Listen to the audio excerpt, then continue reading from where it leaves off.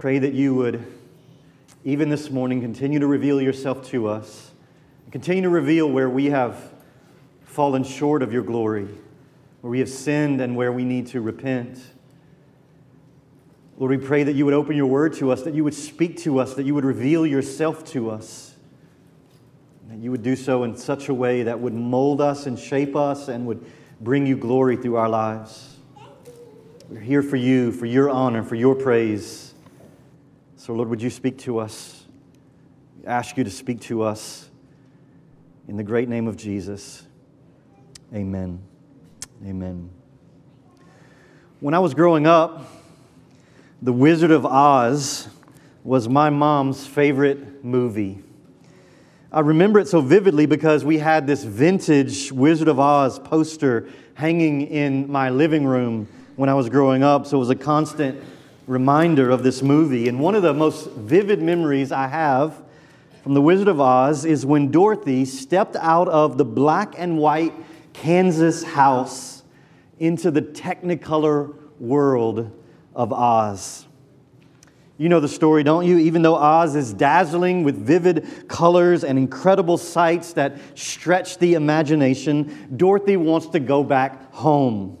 Because as we all know, there's no place like home.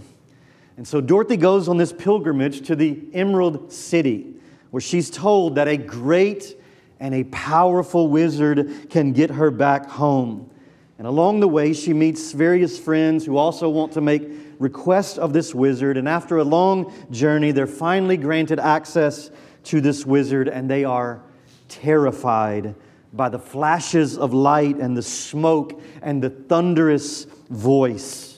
Surely the Wizard of Oz is a terrifying and awesome being who has absolute power to do whatever he pleases. They are shaking in the presence of this great wizard until Dorothy's little dog, Toto, pulls back the curtain and reveals a little old man controlling all the lights and the sounds with wheels and levers and buttons and microphones. See, when you pull back the curtain, the great and powerful Wizard of Oz is really just a scam. The wizard is actually just like everyone else. He actually doesn't have the power and the glory that everyone thinks he has. Now, of course, the story ends much more positively than I'm saying, but to the cynic, the message of the Wizard of Oz is that nothing in all the universe is worth wonder and awe and worship, right? When you pull back the curtain of the things and the people that we think are so great, we find that they're not that impressive, right? We've all been taught this by this world, that things are not actually as good as they seem, that nothing is actually as good as it seems, right? We tell our kids, if it seems too good to be true, it's because it is. But in contrast to this cynicism, the Bible teaches that God is indeed as good as He says He is. And indeed, that He is actually better than we could even imagine. Revelation chapter 4 actually pulls back the curtain of heaven for us. And what we find when the curtain of heaven is pulled back is a God who is majestic and radiant and worthy of the worship of all creation. He's worthy not just of the worship of a few beings or a group of people, but He is worthy of worship from all of creation.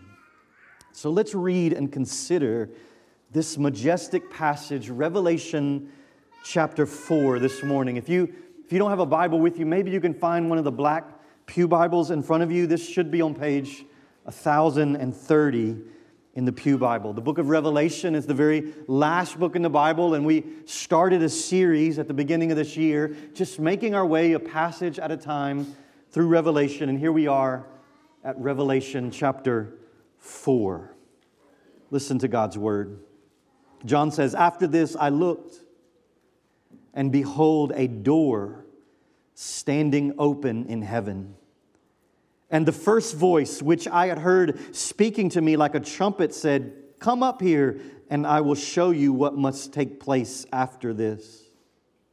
At once I was in the Spirit, and behold, a throne stood in heaven, with one seated on the throne.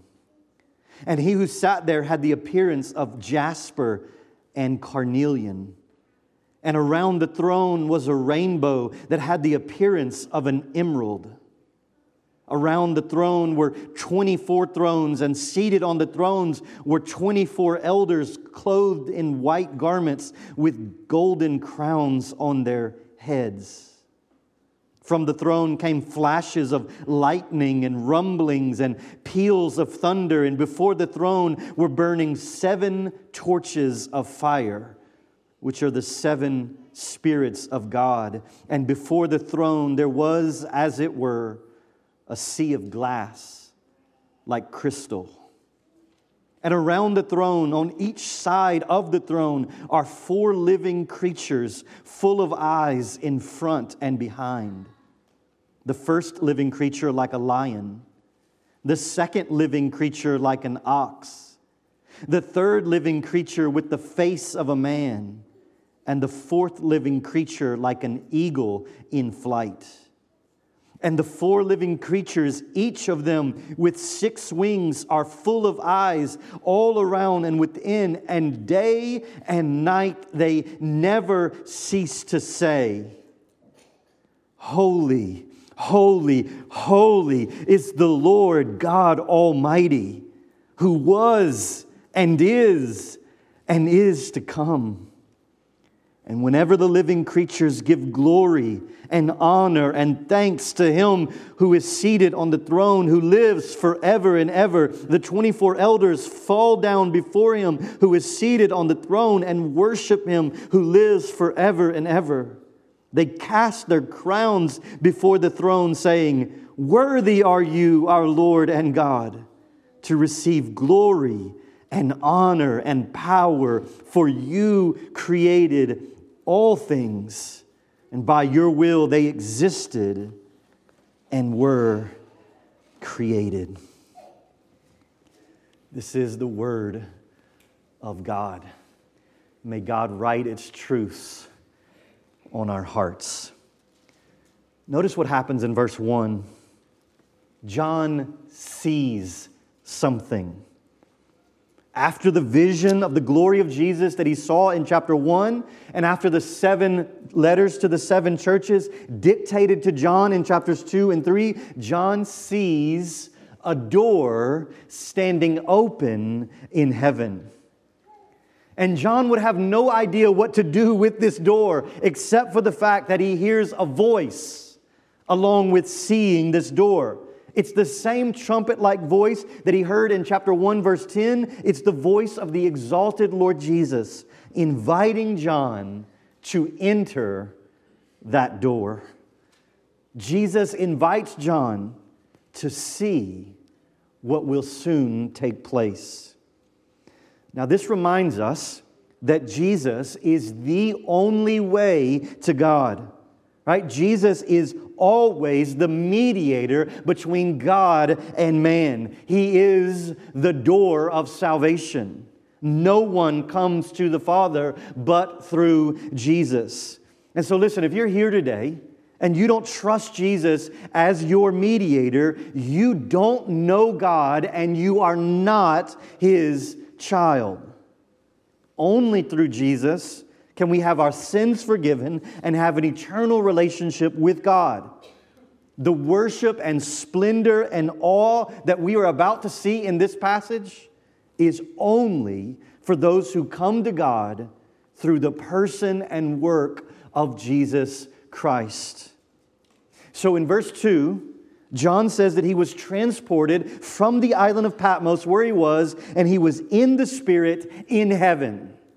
He was actually given access to see what is going on in the throne room of heaven. He is spiritually there. Now, this reminds us that there's something more than just what we can see and touch. what we can see and touch is not the only real things there are. You get this? There is a spiritual realm that exists right now. Indeed, has always existed even before the physical world was created. And this spiritual realm is just as real as everything we can see and touch. And John is given a glimpse, a rare glimpse, at what is happening in the spiritual realm. And notice carefully what is at the center and focus of the spiritual realm. The first and the most central thing that John sees when he's transported to heaven is a throne and the one seated on the throne.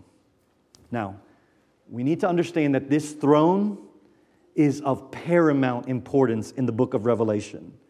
This throne is mentioned 17 times in chapters 4 and 5 alone.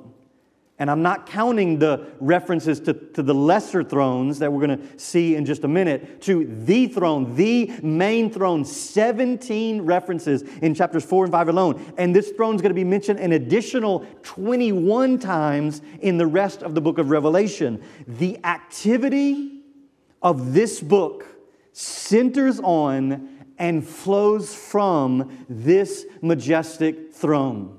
That is a point to star and highlight as we move through the rest of the book of Revelation. The activity of this book centers on and flows from this majestic throne. Now, make no mistake about it. The purpose of this throne is to emphasize the sovereignty of God over all of creation, over all of history. God is sovereign, meaning He is in control completely of all of human history, of all human rulers, including the Roman Caesar, and over all that happens to believers. God is in control of it all. Everything in heaven finds its significance in placement around this throne. Our God is on the throne of the universe. That's where He is right now. He is in charge. None can thwart His plans. None can question His absolute authority because He is on the throne. And so just take this scene in. We're encouraged here to see this throne in all of its majestic glory. John wants us to use our imagination in picturing this scene in the throne room of heaven. Seeing this throne in all of its wonder and beauty is meant by God to give encouragement and perseverance to our lives in the here and now. Remember, this book is written to suffering believers, written to believers who are undergoing massive persecutions. And this vision of the throne is meant to encourage these believers to press on and to not give up. So when we get a glimpse into the throne room of heaven, when we get a glimpse into the spiritual realm, what do we see there? What do we see there? Well, we're going to talk about what we see there, but let me just briefly take one step back and ask the question, what do we not see there? When we get a picture of what's going on in heaven, what's not going on there? Well, in heaven, notice we do not see panic or fret or worry or chaos. Listen, God does not panic. He is on the throne, right? He is in complete control. And that puts all of our sufferings and all of our sorrows and all of our sins in their proper place. No matter what is going on in this physical earthly realm, the throne in heaven is occupied.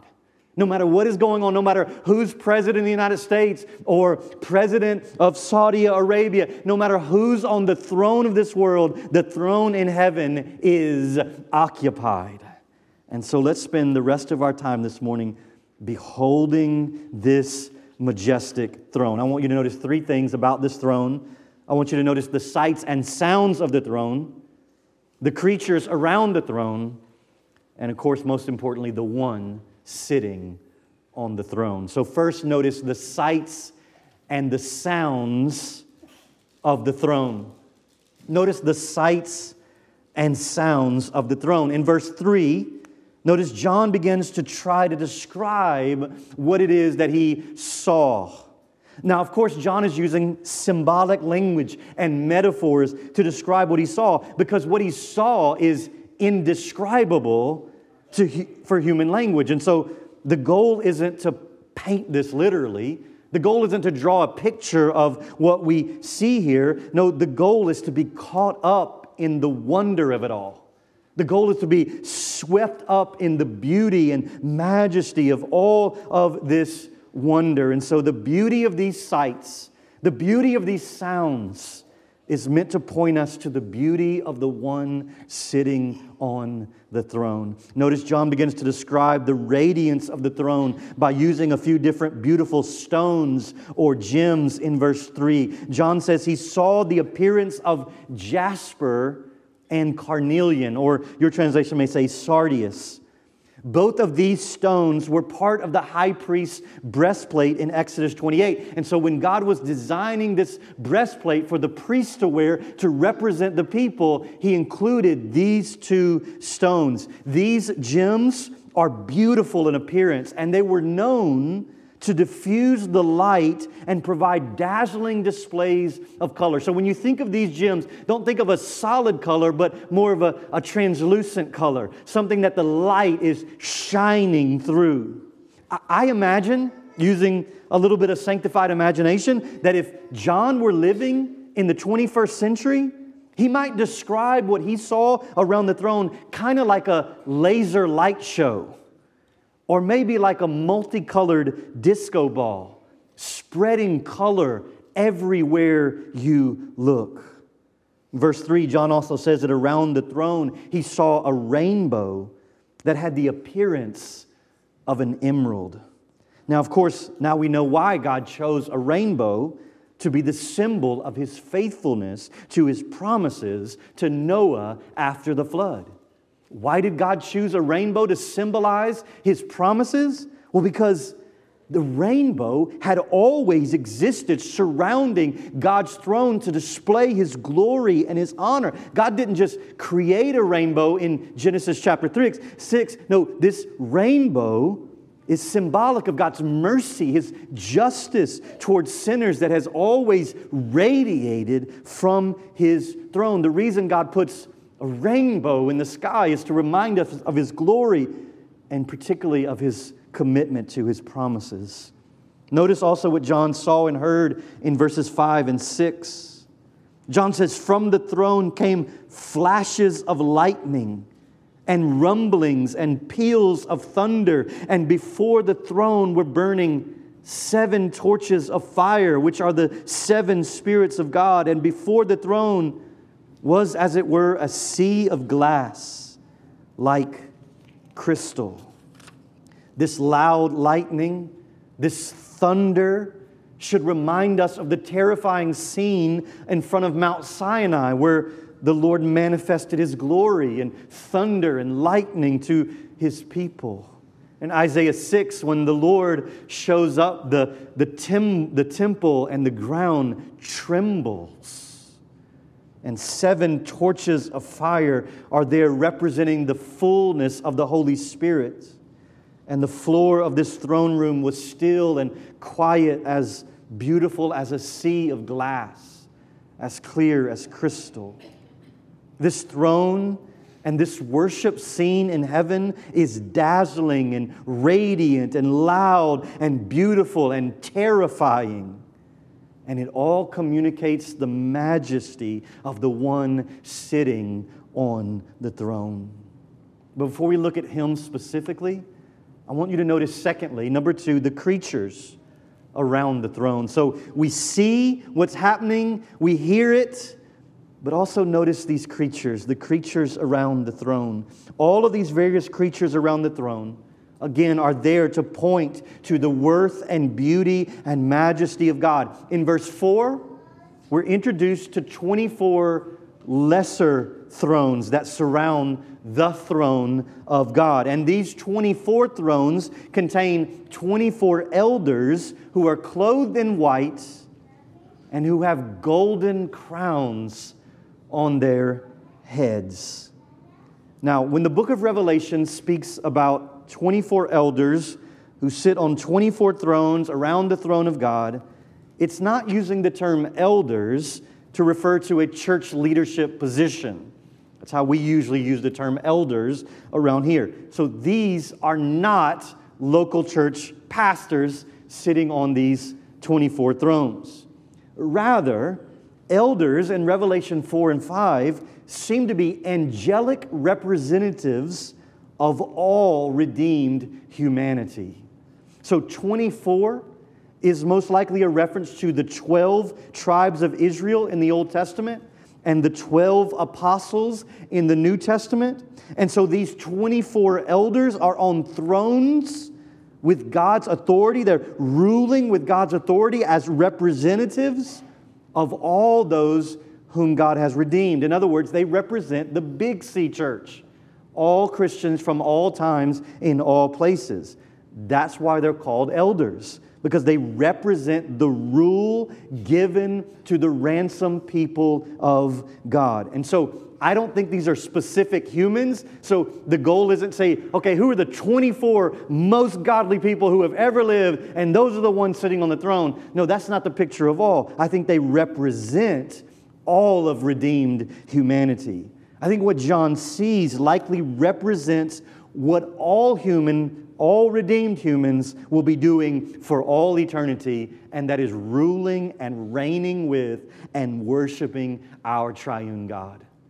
These 24 elders may be representing the 12 tribes of Israel and the 12 apostles, thus represent all of us. I think John means for us to see ourselves sitting on these thrones, worshiping the one who reigns eternally. And so, friends, as we gather for worship, like we're doing right now with the Little C local church, we're doing so with the understanding that right now, the people of God are worshiping around the throne of God. Listen, we don't initiate the worship of God. Like, we don't turn on the worship when 10:30 starts and Mike starts playing the piano. That's not when worship starts. It's already going on around the throne of God, and we join in with that worship that's going on right now. And we're to understand our whole lives to be that. As we worship the Lord, we're joining in this chorus that is around the throne of God. And so we have the 24 elders. They're sitting on thrones around the throne. But we also then have these 4 living creatures in verses 6 through 8. We're told that these 4 living creatures are full of eyes all around, and each of them has 6 wings. One of them is like a lion. One of them is like an ox. One of them has the face of a man, and one of them is like an eagle in flight. Now, we can't know for sure what all of this represents, but perhaps these creatures represent all of God's creation. The lion is the noblest of creatures, right? The ox is the strongest of God's creatures. The human is the wisest, and the eagle is the swiftest. And so maybe these 4 creatures show us how all of God's creation is designed to worship and praise God constantly. Also, we know there are parallels to these creatures in other parts of Scripture, like Ezekiel chapter 1. And so we know that John is drawing on the imagery that he already has from Scripture. Now, what is supremely important here is not who these creatures are. Listen, please do not get caught up in trying to answer the question of who these creatures are. What's most important here is what they do. Notice what the living creatures do in verse 8. And the 4 living creatures, each of them with 6 wings, are full of eyes all around and within. And what do? Day and night they never cease to say, "Holy, holy, holy is the Lord God Almighty, who was and is and is to come. Day and night, they never cease to declare this praise to God. And notice what the 24 elders do when the living creatures sing this praise, shout this praise to the God on the throne. What do the 24 elders do? Verse 9, and whenever the living creatures give glory and honor and thanks to Him who is seated on the throne, who lives forever and ever, the 24 elders fall down before Him who is seated on the throne and worship Him who lives forever and ever. They cast their crowns before the throne, saying, worthy, worthy are you. And so the inhabitants of this throne room are doing one thing with ultimate passion and focus. They worship nonstop. They are obsessed with the glory of the one sitting on the throne. They exist to make much of their Creator, to make much of their Redeemer. In fact, notice again what verses 9 and 10 say about what these 24 elders do. What do they do? It says, whenever the living creatures give glory and honor and thanks to God. Now, when is whenever according to verse 8? According to verse 8, always, right? Day and night. They never cease to worship God. And so, verse 9, whenever the living creatures worship, what do the 24 elders do? Look at verse 10. They do three specific things. They do three specific things in worship. First, they fall down before God. They fall down. So their verbal praise is accompanied with physical acts of adoration. They literally bow down. They demonstrate humility and worship by prostrating themselves on the ground. But they do something else. Secondly, they cast their crowns before the throne. What is that about? Why do they cast their crowns before the throne? Well, casting your crown down was a sign of surrender. It was a sign of allegiance to a king. To cast your crown down is to say, you're not worthy of it, someone else is. And friends, that is what we will do with any kind of honor or goods that we are given in heaven by the Lord Jesus. Listen, Jesus will reward us with the gifts of His grace. He will clothe us in His own garments, and we will just cast them down before Him. He will continue to honor us, and we will continue to declare Him worthy of our praise. This was an interesting moment in family worship this past week as we read this passage, and we began to talk about how do you continually cast your crown down?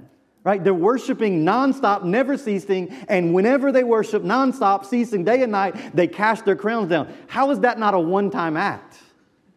I think, I don't know, but I think as we cast it down, Jesus puts it back on our head.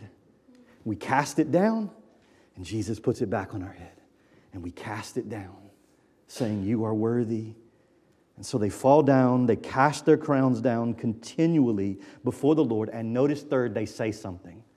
They bow down, they cast their crowns down, and they declare the praise of Almighty. Worthy are you, our Lord and God, to receive glory and honor and power, for you created all things, and by your will they existed and were created. And so let's consider what it is these creatures in heaven say about the one sitting on the throne. That's the third and final point, the most important one, the one sitting on the throne. All of this activity, all of this color, all of this sound is pointing to the one sitting on the throne, to the triune God of all of creation. And so we learn some things here about this God in these shouts of praise and these songs of declaration. In fact, let me highlight 5 characteristics of God that we see here. And again, these ought to be prompts for us to ceaselessly worship this God. When we see who He is, we worship Him. Notice first, He's in charge. He's in charge.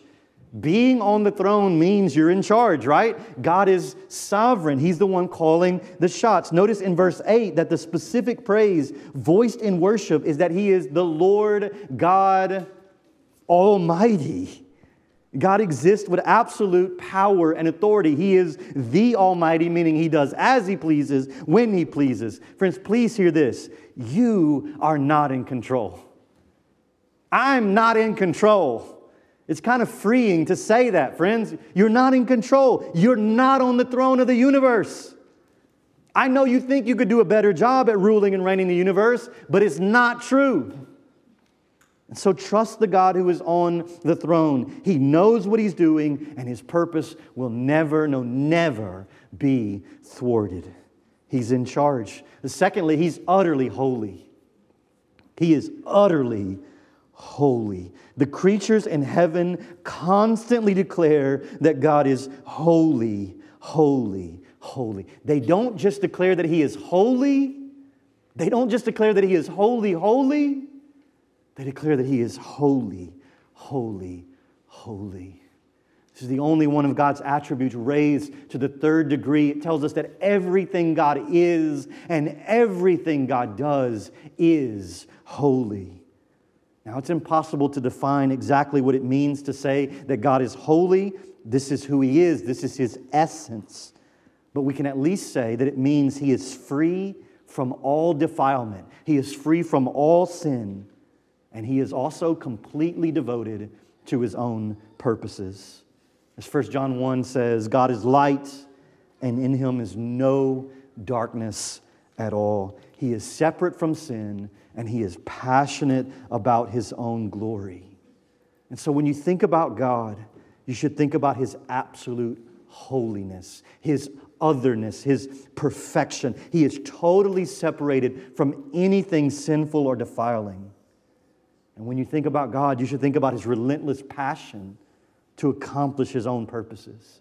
He is devoted to Himself and glorifying His own name and being seen as great in the world. He is different and He is devoted.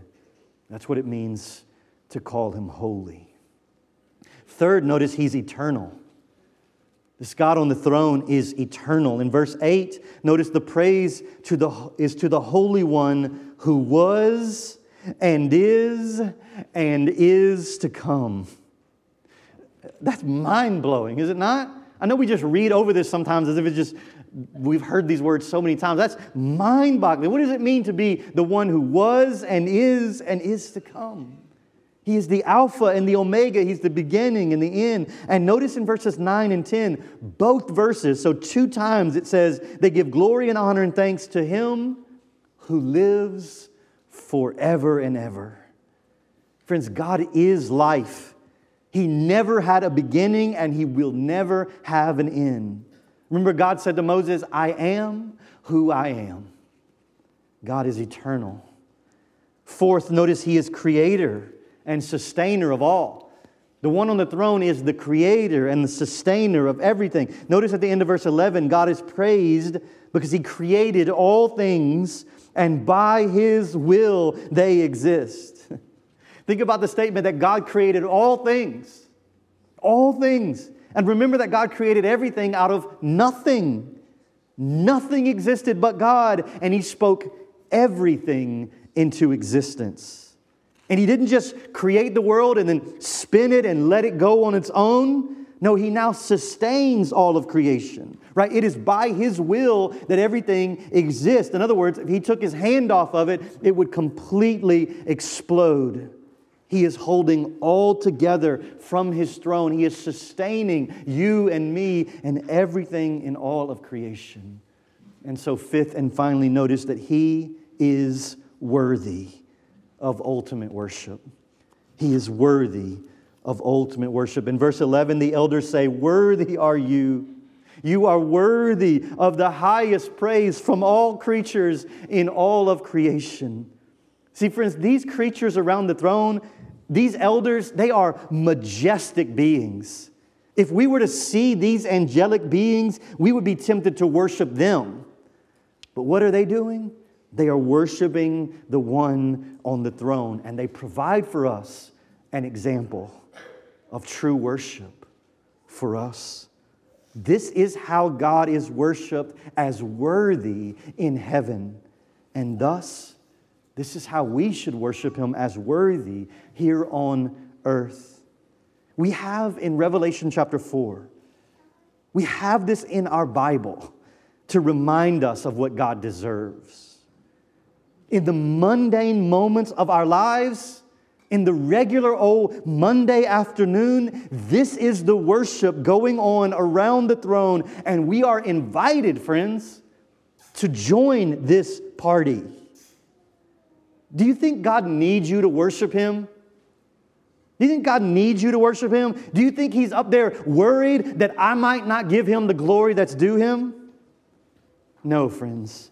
He has a host of glorious beings giving Him ultimate honor and glory. He does not need worship from us. But here's the amazing truth. God doesn't need our worship, but He knows that's the best thing for us. He knows that's the best. He knows that's why we were designed, that's why we were created, to give Him this glory and this honor. Friends, God is central in the spiritual realm, and thus He ought to be central in the here and now of our lives. Everything is designed to revolve around this throne, including you and I, including our families, including our church, including every part of our lives. And so, friends, with this majestic vision of the throne before us, as the curtain is pulled back and we see that He is worthy of our worship and our praise, let me ask you an evaluative question. I want you to honestly evaluate yourself and your life right now. As you think about this majestic throne, as you think about this worship that is going on even now in the spiritual realm, how glorious is your little kiddie throne looking now? We do this, don't we? We set up this little cardboard throne where we're the ruler of our domain, right? We got the crown on our head, and we got the throne we're sitting on, and we try to rule and we try to reign everyone and everything around us. We try to play God. But friends, listen, you and I are terrible at playing God. We are terrible at that. And you know what? I think this explains why we're so messed up. And this right here explains why we are so messed up, right? You know why everything feels out of balance in your life? It's because you're trying to sit on the throne and you're not God. This explains, maybe, why you get so angry when people don't respect you and serve you and bow before your little throne. Because you think you're God. Right? That's what anger is, what unrighteous anger is. Unrighteous anger is someone challenged my throne, and I'm mad about it because I'm God. This explains why you're so addicted. Because you can't come to terms with the fact that you don't control your life. And friends, I love you enough to break this news to you because I'm breaking it to myself. This is why the people in your life feel like they have to walk on eggshells around you. Because they walk around wondering when you're going to explode on them because they challenged your claim to the throne. You ever wonder why it seems you have a graveyard of broken relationships and broken promises all around you? It's probably because you're sitting on the throne and trying to play God and you can't even see it. Instead of worshiping the only one who is worthy to sit on that throne. Hey friends, this passage is bad news for us who are self-sufficient and desire to control our lives and control the people's lives around us. This is bad news. You are not good at playing God. But if you have ears to hear, this passage is incredibly good news. Incredibly good news. And the good news is this: God is on the throne as He has always been. And therefore, you don't have to be. You don't have to rule and reign and control the world. That's not what you were designed to do. That's not the throne you're called to sit on. There's already one sitting on that throne, and He is perfectly holy and righteous and just. Listen, if you this morning, right now, submit to Him through the Lord Jesus Christ, if you order your life around Him, you will find that there is true peace and purpose and healing, and that it is sweet and it is freeing. Because the one on the throne is worthy of glory and honor and thanks. Let's give Him that now. God, you're on the throne. Forgive us for trying to be on the throne. Forgive us for trying to sit on our little kiddie thrones and neglecting you and not worshiping you as you deserve. And I thank you for this reminder this morning. I thank you for the conviction we feel. Lord, I pray that conviction would work itself out in true obedience and true healing and true freedom. Oh God, we thank you for the Lord Jesus Christ and His death on the cross, His payment for all our sins, including our sins of trying to sit on the throne. Humble us today, oh God, and help us as you humble us to love others well. Help us to live a life of worship and honor and praise to you. And help us now to behold our God seated on the throne. Help us, we pray, for your glory, for the glory of your name. And it's in Jesus' name we pray. Amen.